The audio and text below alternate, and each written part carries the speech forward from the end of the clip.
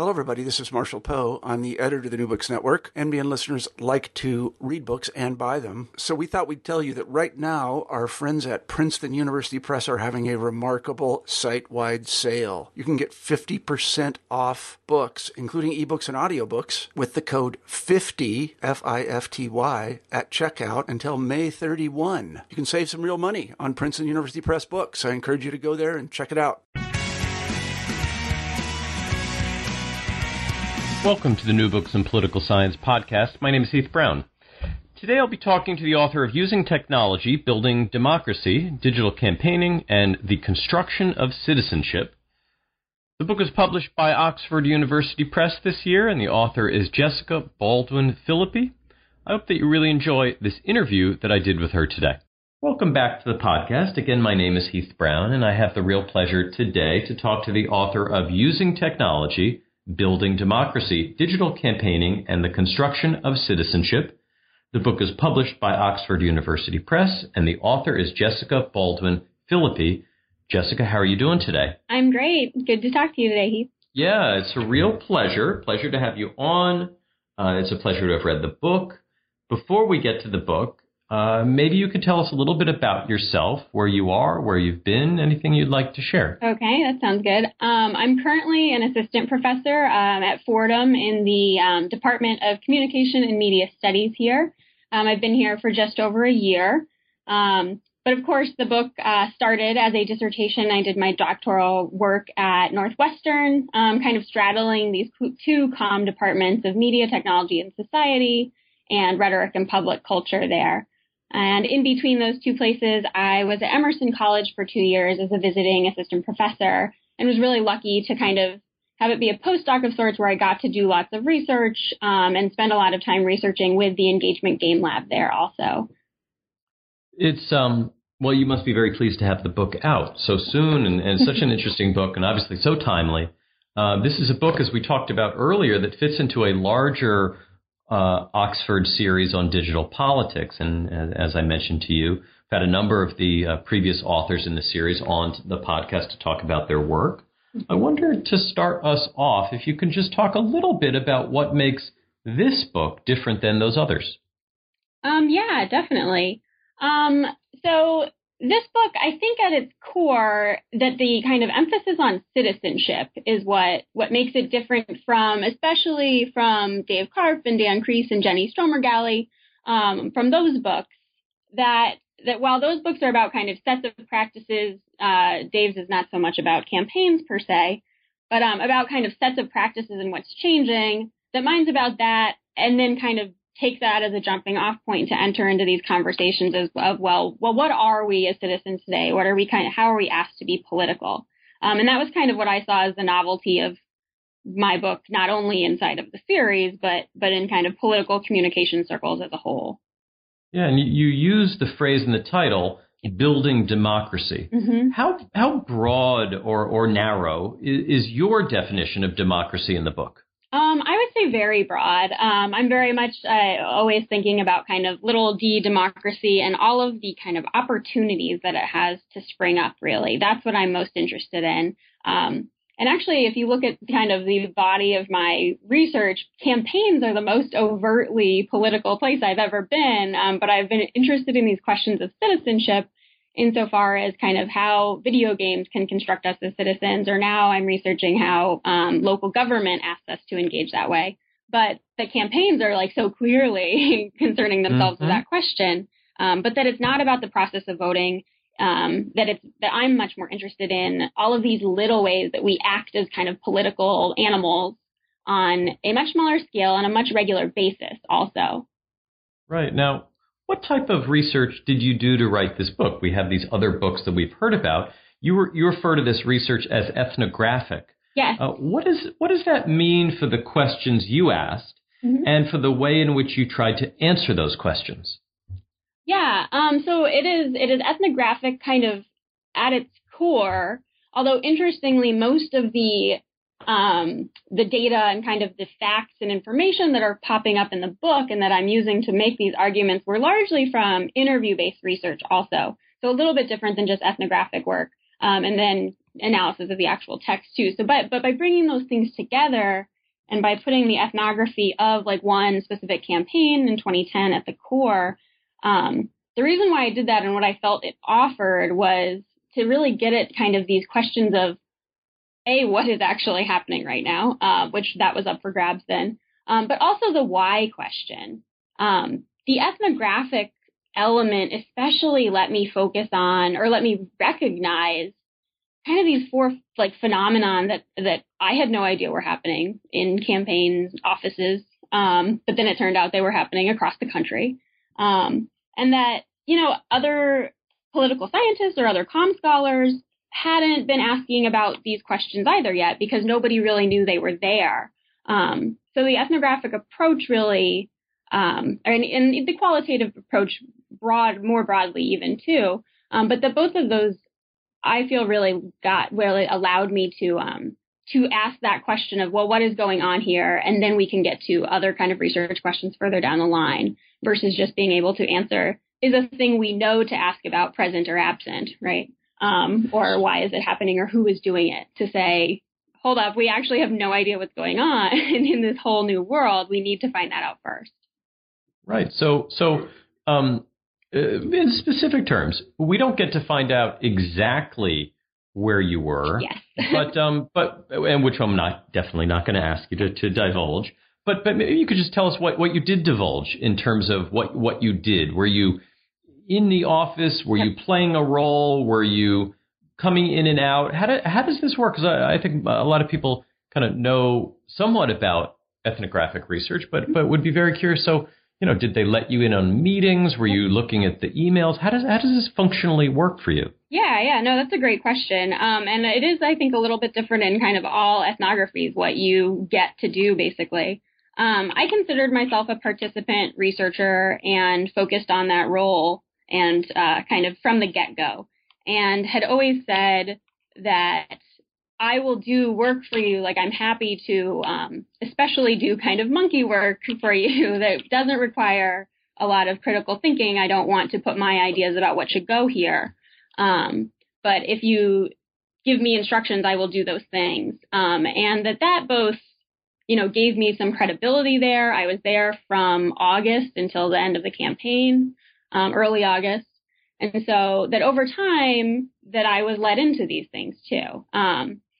Originally, and this is maybe getting into the nitty gritty, but especially if any people planning research projects are listening, originally I thought, oh, great, it would be amazing to be in multiple campaigns at once, but that would have really kind of killed the credibility, that people wouldn't have wanted to let me in. And so that by being in one, making people feel secure that I was on their team, helping to some degree, even if it was making copies and transcribing things, as it often was, that I was part of the team also, and that over time it did become part of that. And so it was being on email chains and seeing what other parts of the campaign were creating and stuff like that. Now, you refer to digital campaigning, digital politics as an incremental innovation, and campaigns as quote, notoriously risk averse. What do you mean by this? Because most people would say, wait, technology is moving so quickly and everything's, happening, and this week it's this and next week it's that. You seem to come down in a slightly different way. Tell us about this incremental innovation. Yeah, I think there are kind of two levels to the incrementalness of it all.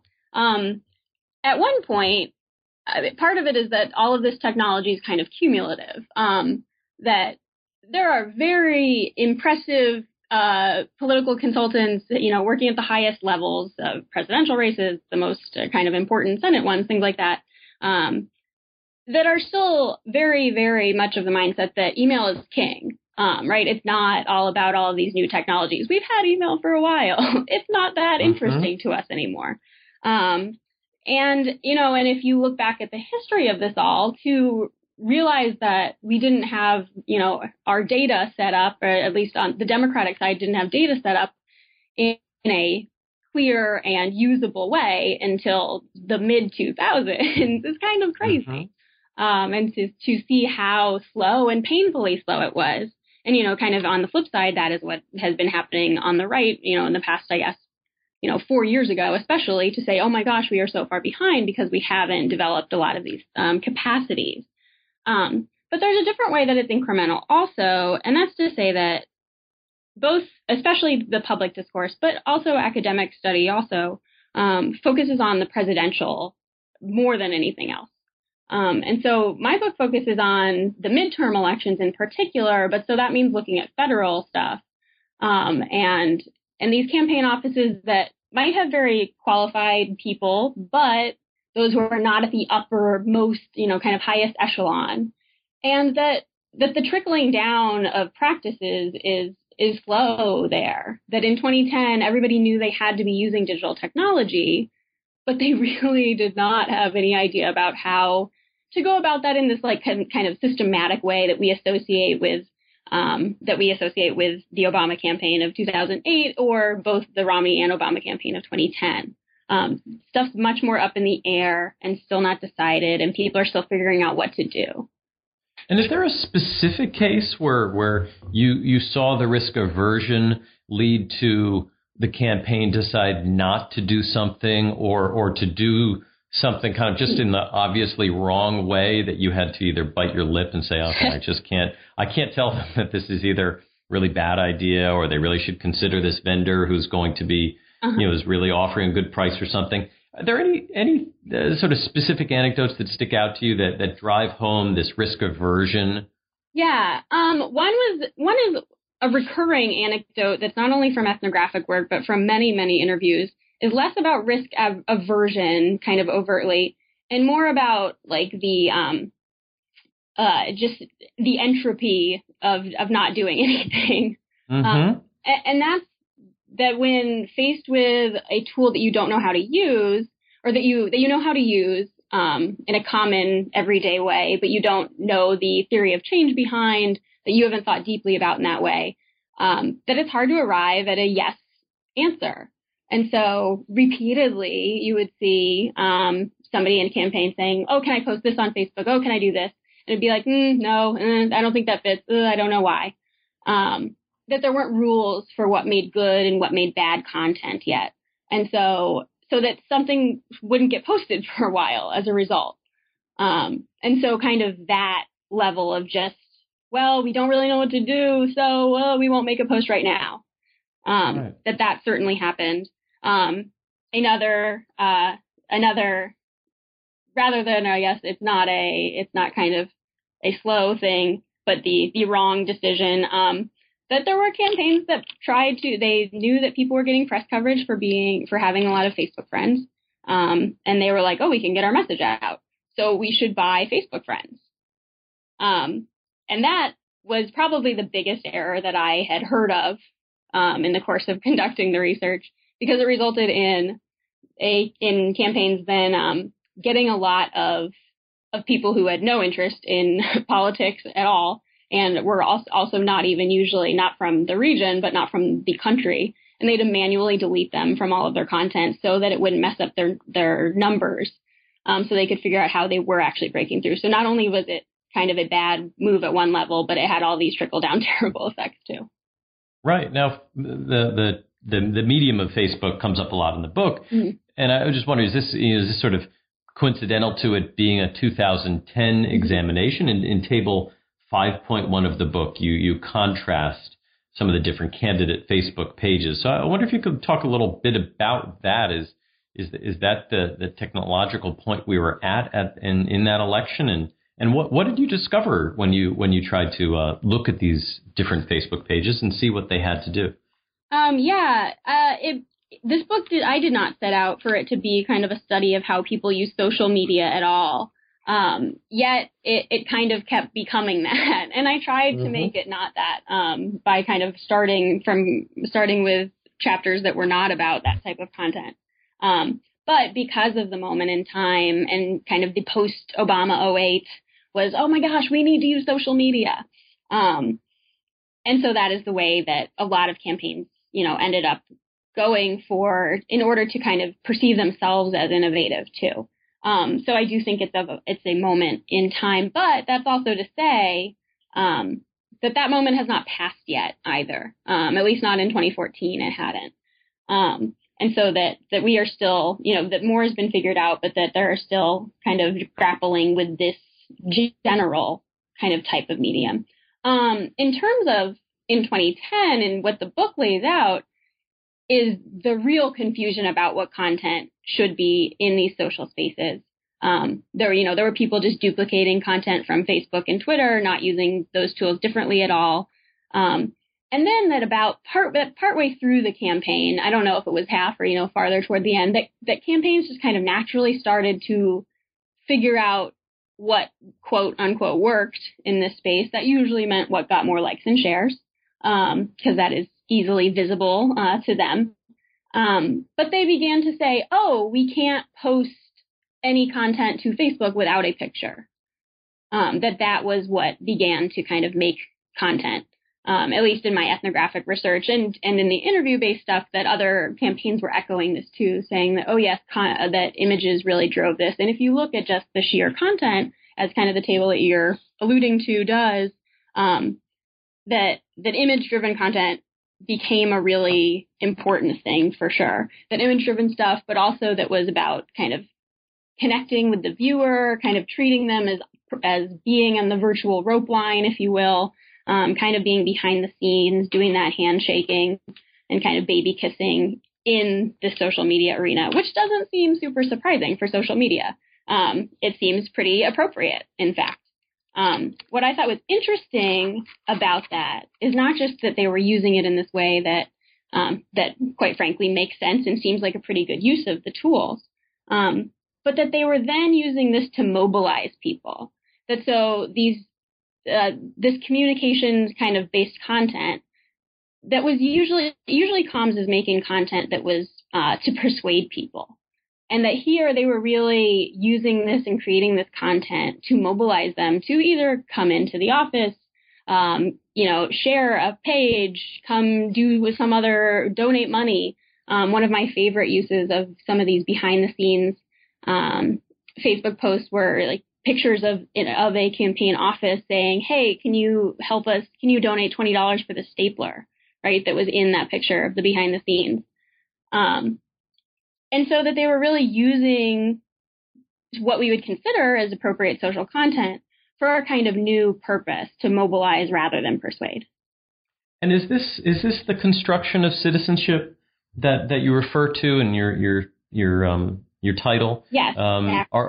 Are these campaigns intentionally trying to construct citizenship, or is that not? Is this a sort of piece of this just not something that they are conscious enough about to really think about, and it's something more that we sort of take away from, or is the idea of constructing these communities and building democracy, as you use in the title, a part of what they were trying to do? Well, so my overarching kind of argument is that this is always happening, rather full of whether it is full of intent or not, and that each and every one of the texts that a campaign creates and all of the media channels and technologies that it uses to do so are doing this construction work, and that when asked about it after the fact, they like to, they like that, and that everybody who works in a campaign does want to think of themselves as kind of these people for democracy, right? It's not an easy job. You do it because you want to help in whatever kind of sense of democracy your definition might be, but that it's certainly not conscious at the level of when they are creating the Facebook post. And that was the thing that in my ethnographic work that I was actually a little bit frustrated by. I expected the book opens with my frustrations of expecting people to have this very high kind of level language of what they were trying to do and what they wanted democracy to be. And that just isn't present. There isn't enough time in the day of a campaign cycle to have those conversations as you're creating that content. Now, the book is out, and we are in the midst of a new campaign.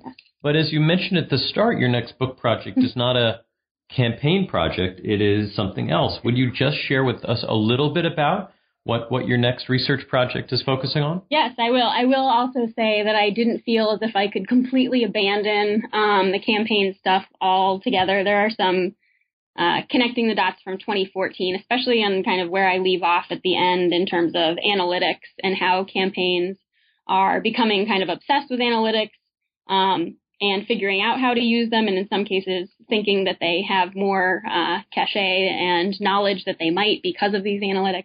But so that there's some of that left over. But you're right that mostly I've become pretty interested in this idea of civic technology and how local governments are using tech to engage with their constituents in new ways. And really at its core, it has the same central question of, well, what does this mean for citizenship? And what does it mean for how we can be local political actors? But the setting is really these municipal innovation offices. And when I was in Boston, I spent 2 years there and got to work kind of firsthand with the innovation office in the city of Boston, the mayor's office of New Urban Mechanics there, and collaborated with them to study what the city was doing, how it was engaging citizens, how well it was engaging citizens, but also kind of what new measures might you use for engaging, right? I am of the disposition that how often we vote and how much we trust the government are fine measures, but that we need more now, that we need a lot kind of newer things that we're focusing on. And so working with them, trying to test tools that they had developed, and also to think about what new types of tech could engage citizens in new ways. And so the next project is really even a bigger picture look than just kind of the one-off studies that I've been kind of concerned with, but really how are these big cities with major innovation offices, how are they doing this work? How do these innovation offices look different? So it's kind of going to be an organizational story to some degree too. What do they look like? How does that change what type of politics they're doing? And what kind of ways they're engaging their citizens? Yeah, well, I can't wait for that. I enjoyed your current book, which is Using Technology, Building Democracy, Digital Campaigning, and the Construction of Citizenship, published by Oxford University Press this year. Jessica, thank you very much for your time today. Thank you, Heath.